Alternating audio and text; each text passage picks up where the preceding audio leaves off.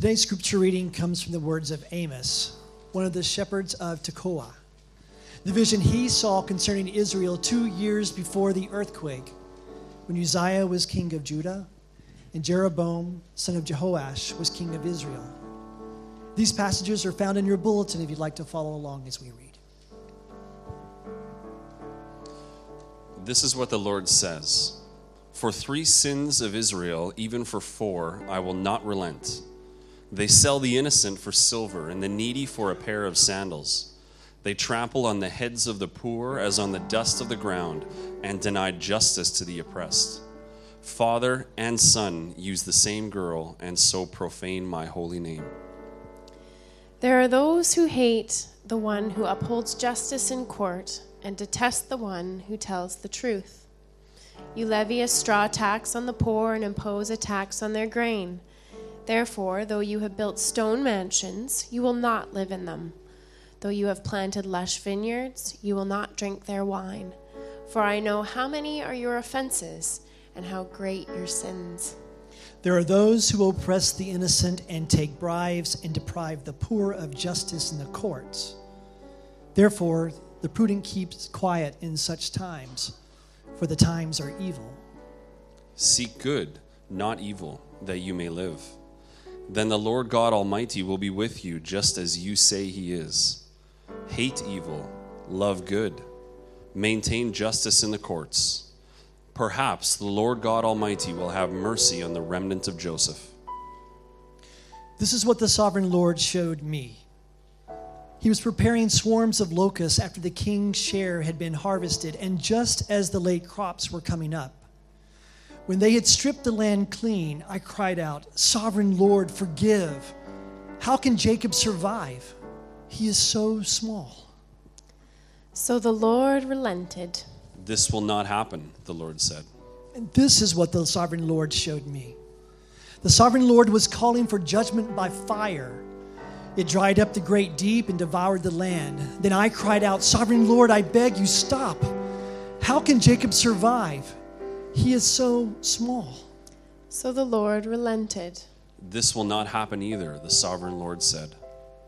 This is what he showed me. The Lord was standing by a wall that had been built true to plumb, with a plumb line in his hand. And the Lord asked me, What do you see, Amos?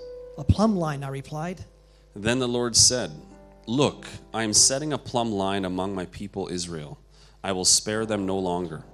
The high places of Isaac will be destroyed, and the sanctuaries of Israel will be ruined. With my sword, I will rise against the house of Jeroboam. Then Amaziah, the priest of Bethel, sent a message to Jeroboam, king of Israel. Amos is raising a conspiracy against you in the very heart of Israel. The land cannot bear all his words, for this is what Amos is saying. Jeroboam will die by the sword, and Israel will surely go into exile away from their native land. Then Amaziah said to Amos, Get out, you seer. Go back to the land of Judah. Earn your bread there and do your prophesying there. Don't prophesy any more at Bethel, because this is the king's sanctuary and the temple of the kingdom. Amos answered Amaziah, "I was neither a prophet nor the son of a prophet, but I was a shepherd, and also took care of sycamore fig trees. But the Lord took me from tending the flock and said to me, 'Go, prophesy to my people Israel.' Now then, hear the word of the Lord. You say, 'Do not prophesy against Israel and stop preaching against the descendants of Isaac.' Therefore this is what the Lord says. Your wife will become a prostitute in the city, and your sons and daughters will fall by the sword. Your land will be measured and divided up, and you yourself will die in a pagan country. And Israel will surely go into exile away from their native land." This is the word of God. Well, good morning, Watermark. You get me again this morning. For those of you who weren't here last week, we began a series on the prophets, which we're going to do over the course of the summer. And last week we began with Jonah. Have any of you heard the phrase, the terrible twos? Okay, I can see the parents over there with young children nodding, yes, and Maybe some of the young people over here think, I haven't got a clue what you're talking about. Is that a rock band or something like that? And then there are some of you maybe with older children who think, yes, I know exactly what you're talking about, and I do not want to go back there. Well, I think the phrase, the terrible twos, is very misleading. And because you kind of think to yourself, well, when your child turns 3, they're no longer going to be terrible. And they're going to somehow be angelic, and the tantrums will end, the strong will end, and you're going to have this perfect child. And my wife and I found out that isn't exactly the case. Even this morning, my little son was walking around. He's just turned 3, and he's got my sermon notes, and he says, this is rubbish. So the sermon has already been judged. Okay. But the other night, my wife and I, we are sitting at home, and I'm at the table working, and she's on the couch, and it's time for bed. And she says to Elijah, Irina, my wife, says to Elijah, it's time to go to bed. Can you pick up your toys, clean up your toys? And he looks at her, and he says, no. And at this point, my ears prick up, and I think, well, that must be his mother's genes coming out. And my wife gives me this look and think, that's your genes coming out, obviously. So she tries again, a little bit firmer, and she says, Elijah, pick up your toys. And then he says, you do it. Okay, at this point, I sort of stand up and think, well, what this situation really needs is the voice of authority. So I kind of walk over there, and I say, Elijah, listen to mommy and pick up your toys. He says, no, mommy can do it. Okay, at this point, we start taking on different roles. My wife suddenly becomes good cop, and I obviously take on the role bad cop. And she says, Elijah, my boy, daddy and mommy love you. You know, just say sorry, pick up your toys, and we can go to bed. And I'm like, I give him an ultimatum. I said, Elijah, pick up your toys, or you're going to get a smack. And he looks at me and he goes, no. So at this point, I'm in a battle between my 3-year-old, and he's winning, and so now I have to do this. And I have to tell you, as a father, I don't enjoy disciplining my children at all. It's not something I kind of relish in. I don't want to do it. But now I've kind of told him this, and I have to follow through with the consequences.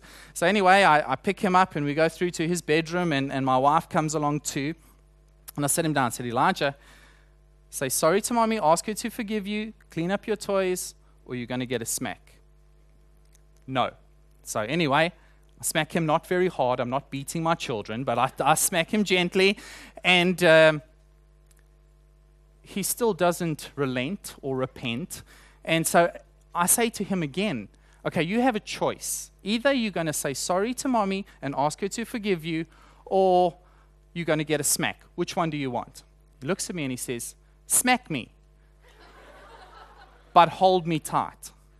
I don't know why hold me tight. But anyway, so I do it. And the second time, he kind of realizes this isn't going to end so well for him, right? Like, whose will is going to last the longest? And so eventually he relents, and he goes to mommy, and mommy's like, Elijah, my boy, I love you. And he goes, I love you too, mommy. I'm so sorry. I'll pick up my toys. And off they go. They pick up their toys, and it ends all kind of well. But God had the same problem with his children, Israel, in about the 8th century BC.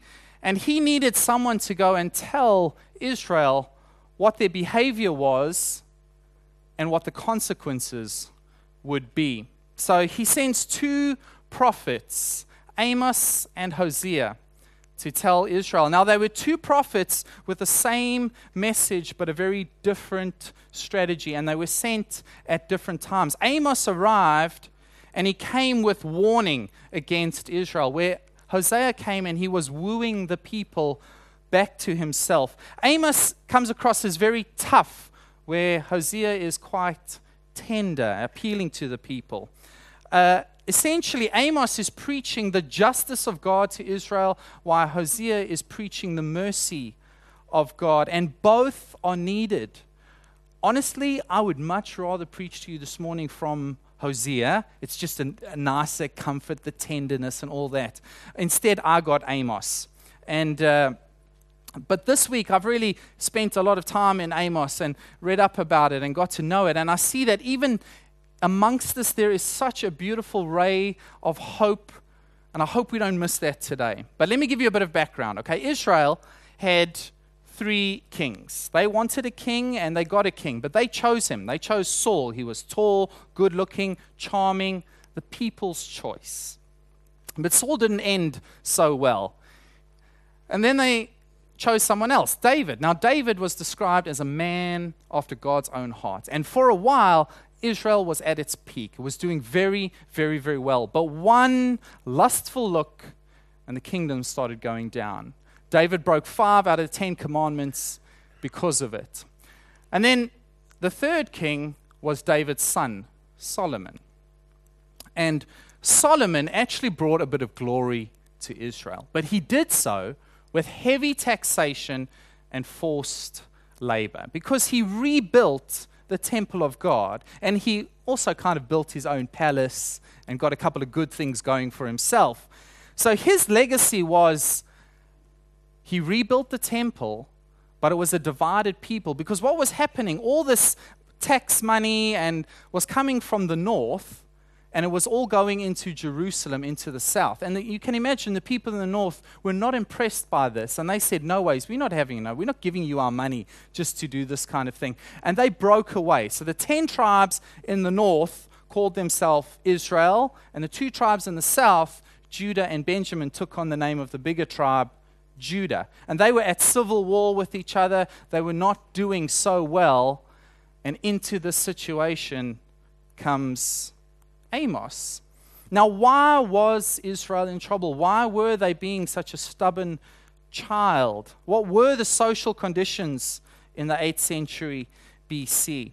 You see, God had intended that Israel was to be a model to the rest of the world what a relationship with God would look like.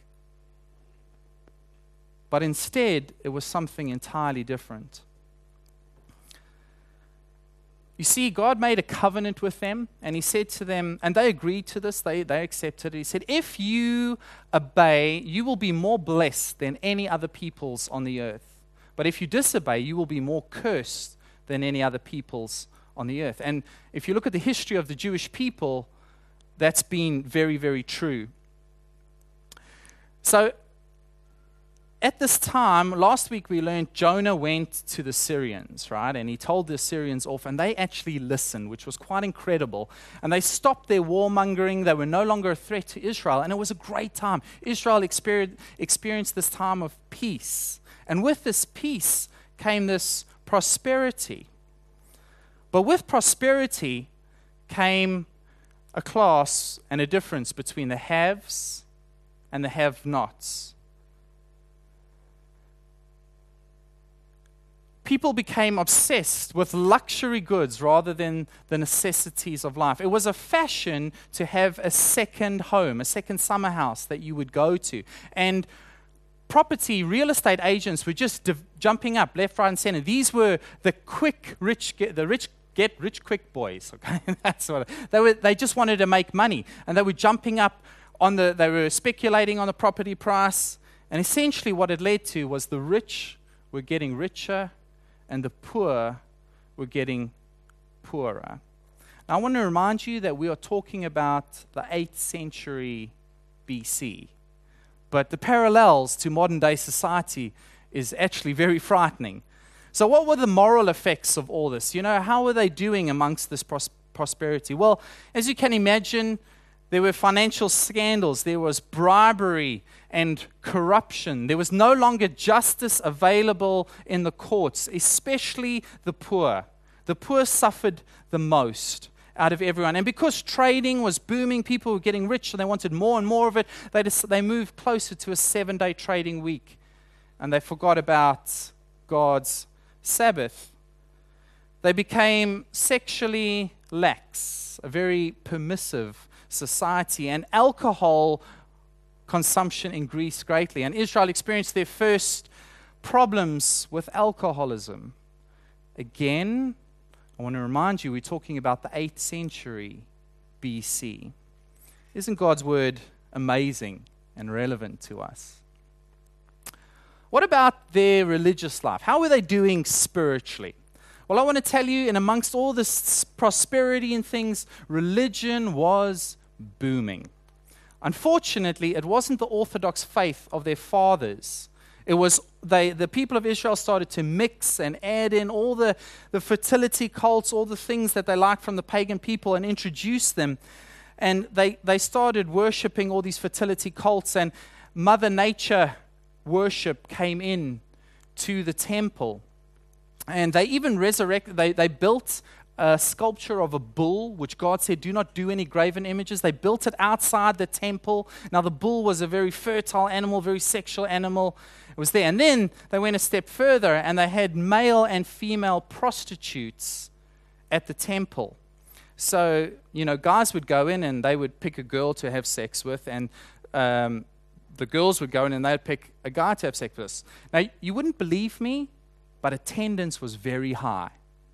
Okay? And the whole reason they were doing this was they thought this would persuade God to bless their crops. If we are fertile and we kind of do it in a weird way, then you will bless our crops. And it wasn't so much that Israel believed nothing, it was that they started believing anything and everything. But above all, they just showed no concern for the poor. And even within the temple, worship became all about singing. There was all the songs. And in Amos, it actually says, it's just like, I'm tired of your singing. Your songs make me sick. And slowly the preaching of God's word began to disappear and replaced with these meaningless songs. So essentially what happened is these people, they were called to be a holy people, a royal priesthood. They had become just like everyone else, just like everyone else around them. Now, you wouldn't blame God if he just washed his hands of such a people, how they had fallen so far. But Israel was God's children.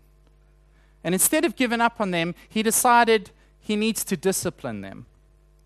And there's this constant refrain throughout Amos. It says, for 3 sins of Gaza, even for 4, I will not relent. For 3 sins of Israel, even for 4, I will not relent. So the first thing he did was create a food shortage. And it was kind of like God was demonstrating to them, you think your fertility cults are what makes your crops grow? Well, I want to show to you that I am your provider. I am your minister of agriculture. I am the one who provides.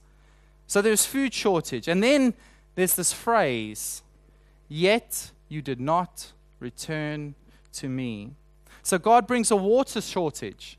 Now, if you know anything about Israel, they are dependent on their water.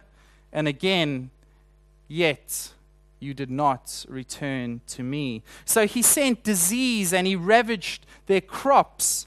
And there was mildew and there was locusts. Yet you did not return to me. And it was obvious for everyone looking that something was wrong. But in all this, they just didn't ask the right questions and they didn't ask the right person. They never went to God and said, what is wrong with us? Why is this happening? And they carried on. So God sends plagues and raids. There were plagues. First time Israel was experienced massive disease in the place. And there were these bandits that would come into the land of Israel and steal their livestock. And it was as if God was saying to them, I'm trying desperately to get your attention. I'm trying everything to get your attention. What else could he possibly do? And he did do 2 more things. The first one was an earthquake. Now, if we read in Amos 1:1, it actually refers to the earthquake. And 250 years later, they're still talking about it as the earthquake. Now, if we know anything about natural disasters, when they happen, it's always a reminder to us about how fragile human life is. The fact that none of us can guarantee that we will be sitting here next week. The fact that life can be taken from us just like that, in a moment. And often when people have been through a natural disaster and they interviewed, they suddenly get a new perspective on life. And the things that they thought were so important to them are not as important anymore. But it didn't work with Israel. Yet you did not return to me. So God is left with one final act, and that is exile.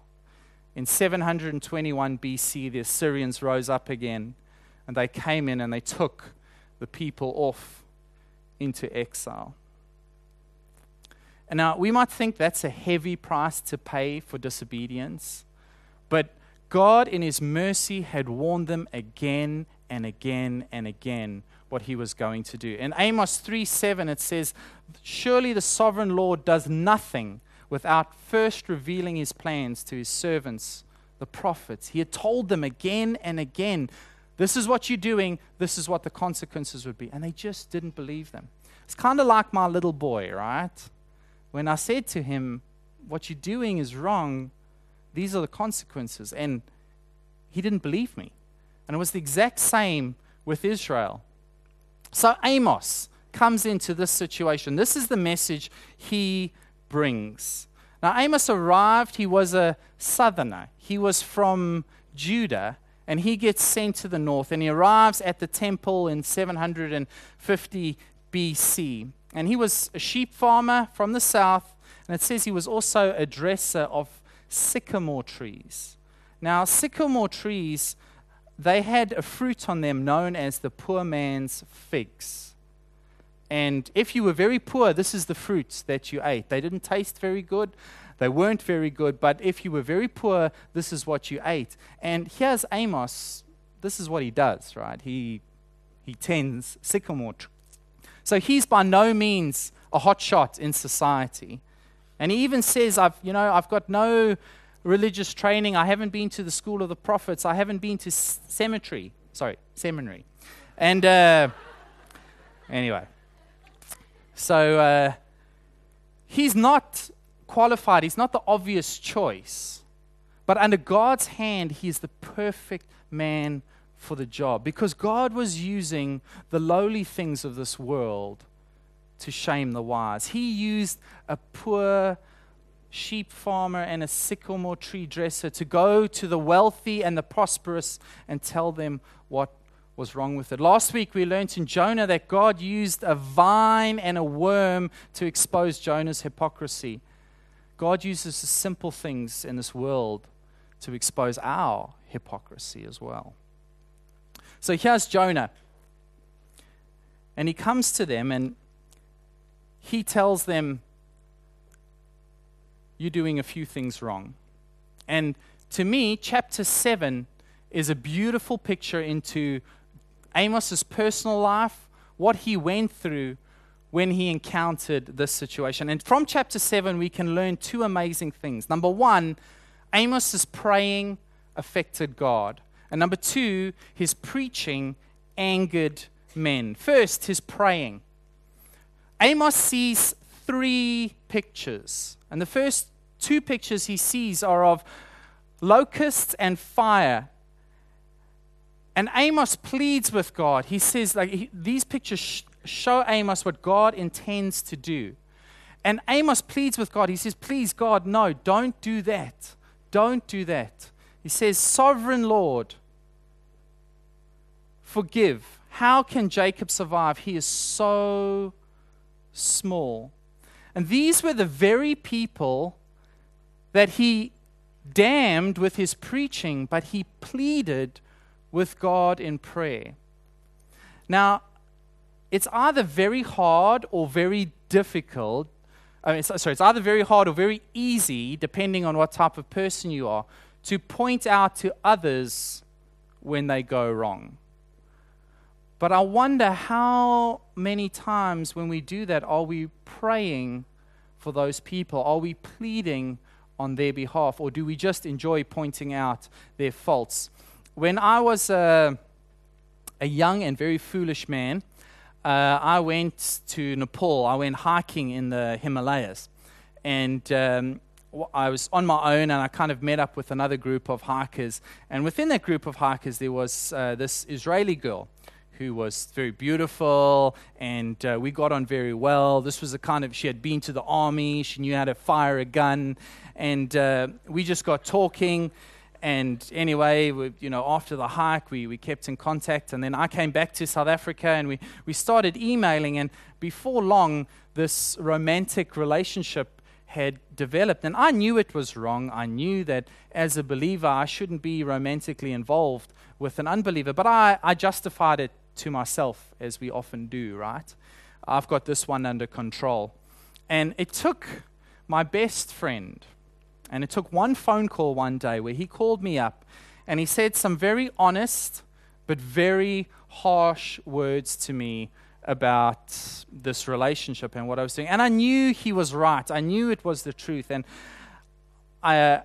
because of that conversation, I called off, I broke off the relationship, what seemed very painful at the time, and full of self-pity and all that kind of thing. But I am so grateful today for the fact that I had a person like that in my life who was prepared to speak the harsh words. Because of it, a few years later, I met the most amazing woman. And somehow she fell in love with me too. It took a lot of effort, but she did. And she became my wife. And she's the mother of my 2 children. We have a great marriage. She's got a few problems with the way I wash dishes. But other than that, it's okay. And I would have missed out on all that.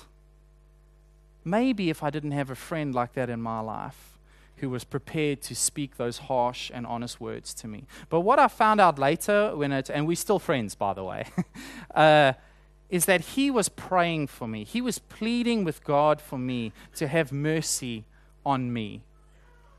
I wonder if we're doing the same. And that's what we see with Amos, right? And what else we find out in prayer is that prayer can affect God's plans. It says God relented. He actually changed his mind. Because Amos prayed, God changed his mind. Now, to me, that's just amazing. God considers what we say to him in prayer. This isn't an immovable God and we just kind of pray so we kind of accept and go along with it. This is a God who actually listens to our prayer and considers this tiny little speck called Graham Smith and what he says. Now, we will never change God's character, but we can change his plans. We see it with Moses and we see it with Jesus. And I just wonder, for me and for us as a church, if we really understood that about prayer, maybe it would change the way we pray. Maybe it would change what we pray. And I think above all, it would change the amount of time we spend in prayer. There's just one thing I want to point out here. It says there, Sovereign Lord, forgive. Jacob is so small. Now, why was he calling Israel Jacob? You see, Jacob was a man he was called Jacob before he wrestled with God, and after he wrestled with God, God broke him and changed his name to Israel. Now, Jacob was a deceiver. He was a little bit corrupt. This guy deceived his own father to get a blessing. Now, there's one verse about Jacob in the Bible which I think is the funniest verse. And whenever I read it, I laugh out loud, and it probably shows something of my sense of humor. But it's the story of Jacob, right? So he's working for Laban, and Laban's got 2 daughters, Rachel and Leah, and Jacob just falls for Rachel. She's beautiful, and he's totally smitten. And he says, Laban, I want to marry your daughter. And he says, absolutely fine, but you've got to work for me 7 years. And Jacob's so in love, he says, I'll do it. 7 years later, the day arrives. It's the wedding day. They throw in this big wedding banquet. The bride arrives. She's got this veil on. And anyway, all the festivities happen. And it goes late into the night. But then the time comes, and there's the marriage tent. And Jacob and his bride go into the marriage tent. And you know what they do, right? They're in the marriage tent, right? Anyway, in the morning, Jacob wakes up. And he wakes up, and he looks over. And he's got the ugly sister. Now, if that happened to your best friend, that would be so funny, right? But if it happened to you, it might not be so funny. But the moral of the story there is that here was a man who was deceiver. He deceived his own father. He was constantly deceiving people.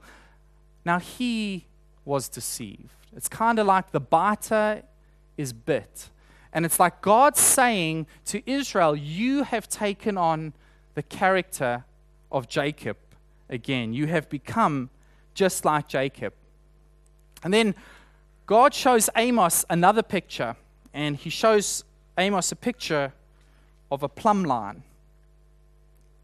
Okay, that's a plumb line. It should be a piece of lead at the end of a string. It's a rock I picked up this morning, okay? Let's just hope it stays in there. But a plumb line is straight. It's what they used to measure buildings with in the old times. And it's kind of like God saying, I'm looking for a straight people. No longer are you going to measure yourselves against your own standards. You're going to measure them against my standards. You know, and we tend to do the same thing, right? We deceive ourselves sometimes where we kind of compare ourselves to people who are a little bit more bent than we are, right? Maybe a little bit more selfish, a little bit more unkind, a little bit more evil, a little bit more greedy. Well, I'm not quite as bad as they are.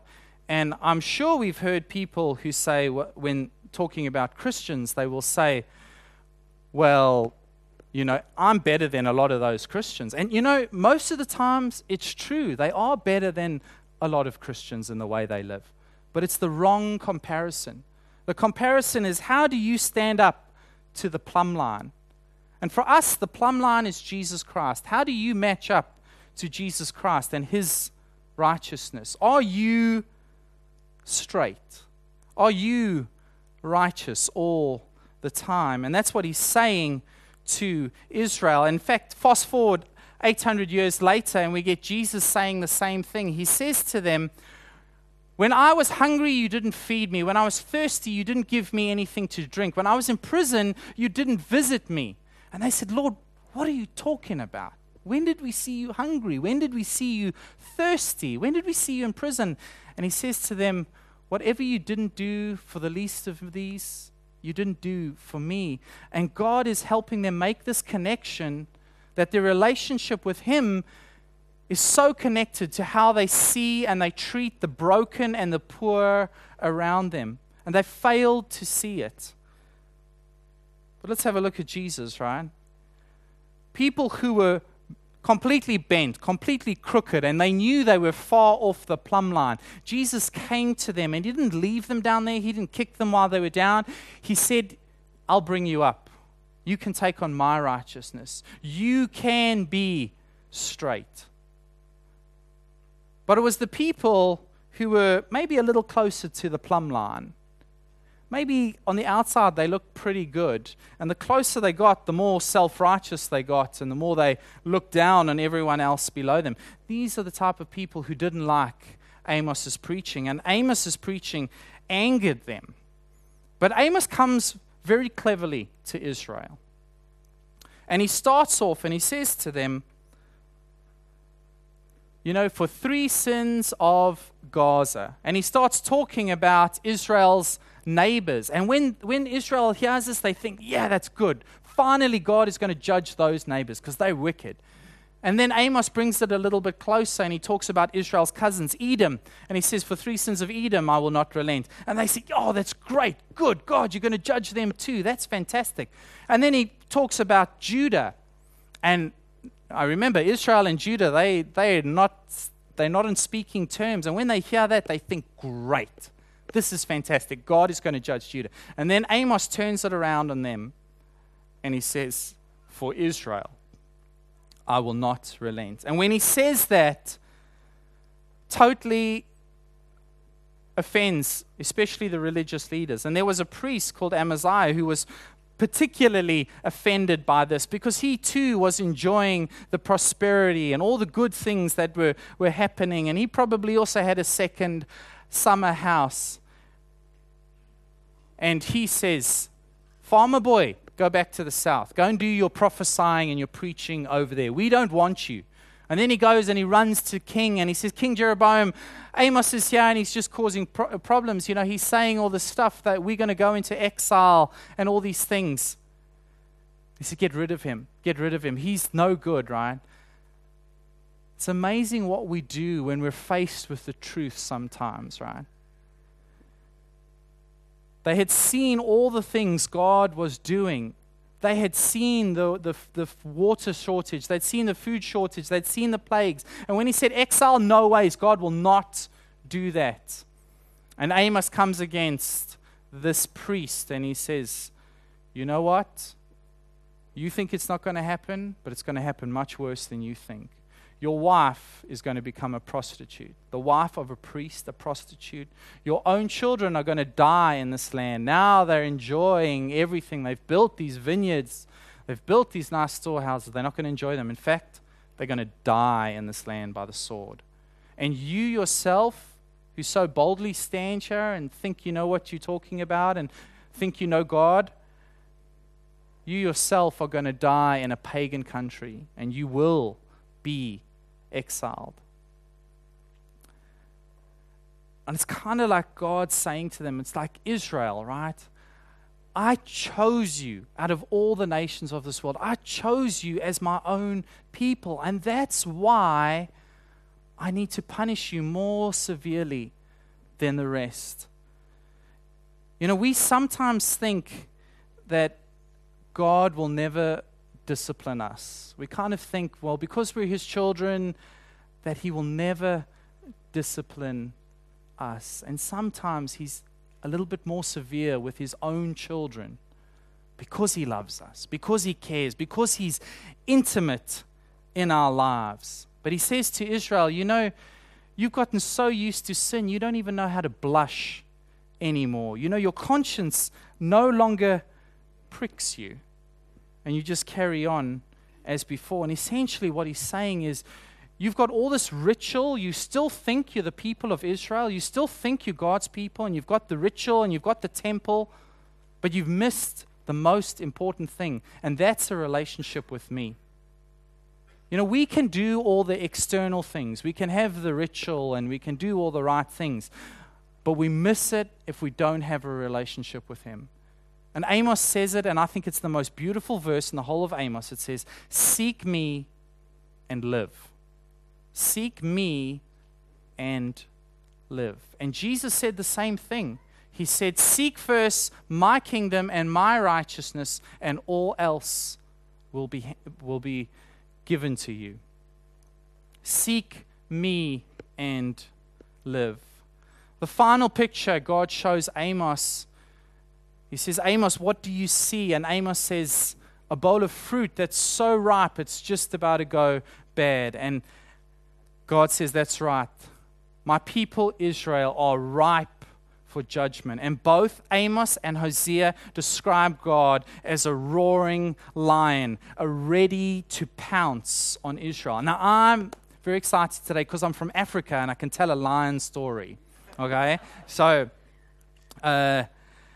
see, from Texas, they can tell you stories about steaks, but I'm going to tell you a story about a lion. And when a lion actually stalks its prey, it's incredibly quiet. You don't know that it's coming up close to you until it's right upon you. And just before it pounces on its prey, the lion will roar. And the reason it does that is it stuns the prey. You get such a shock that you freeze. It's kind of like your 3-year-old running up and shouting in your ear sometimes. You just freeze. And that was this picture. And God saying, the lion is right here. He's roaring. He's just about to pounce.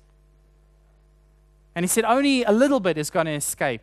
You're only going to get away with, from a sheep, maybe a leg or an ear. Now, as farmers, they would have understood that picture. They would have known that in Israel at the time when lions were coming, they would have known that sometimes when a lion attacked their sheep, all they would get is a leg or an ear back. But in that is hope. God's saying, I'm not going to destroy all of Israel. Only the sinners. Only the sinners. There will be a remnant. There will be a leg and an ear that survives. And then God starts pouring out. In the gloom and the darkness of all this discipline and judgment, this beautiful ray of sunshine opens up. And it's kind of like the sun breaking through the clouds. And God starts pouring out these promises. He says, you know what? I'm going to bring you back to your land a second time and never again to be uprooted. You know what's more? I'm going to rebuild the tents and the tabernacle of David. And you know what's more? I'm going to bring the Gentiles into the faith. Okay, kind of at that point, I hope some of you get excited because that's us, right? Bringing us into the faith.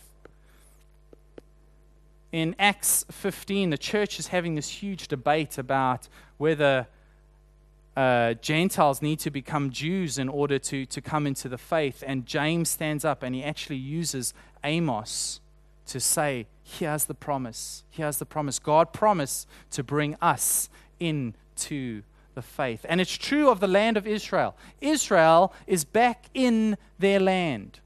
They're back in unbelief, but they are back in the land. So what is our response this morning? Or as Tobin likes to say, how are we doing? Okay. Discipline, it's the horrible D word that we don't like talking about. And Hebrews says discipline is painful at the time, but it produces this harvest of righteousness. And we shouldn't make light of the Lord's discipline, and we shouldn't lose heart when He rebukes us. Because the reason He's doing it is because He's a good Father. In fact, He's a holy and just and amazing Father. And He's doing it because He loves us. And the choice we have is, how do we respond to God? It's always the choice we have. How do we respond? Do we set up our own plumb line and we try and justify ourselves by the way we do things and what we do? Or are we the kind of people that God has to keep on saying again and again and again, yet you did not return to me? Or are, and this is really what I hope we are we the kind of people that seek Him and live? Watermark, I want to tell you this morning, and this is the desire of my heart and the desire for us as a church. I pray that we see God, that He is faithful to His promise, that He will do what He said. I will bring Israel back. I've brought Israel back. I will bring Gentiles into the faith. I have brought Gentiles into the faith. I promise that I will be with you. I promise that I will love you. And I promise that as children, when you go wrong, sometimes I will come beside you and I will discipline you because I love you.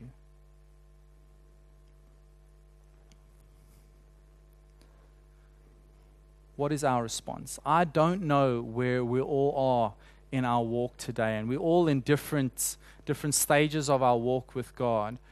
But on every stage of the walk, it's this voice that says, seek me and live.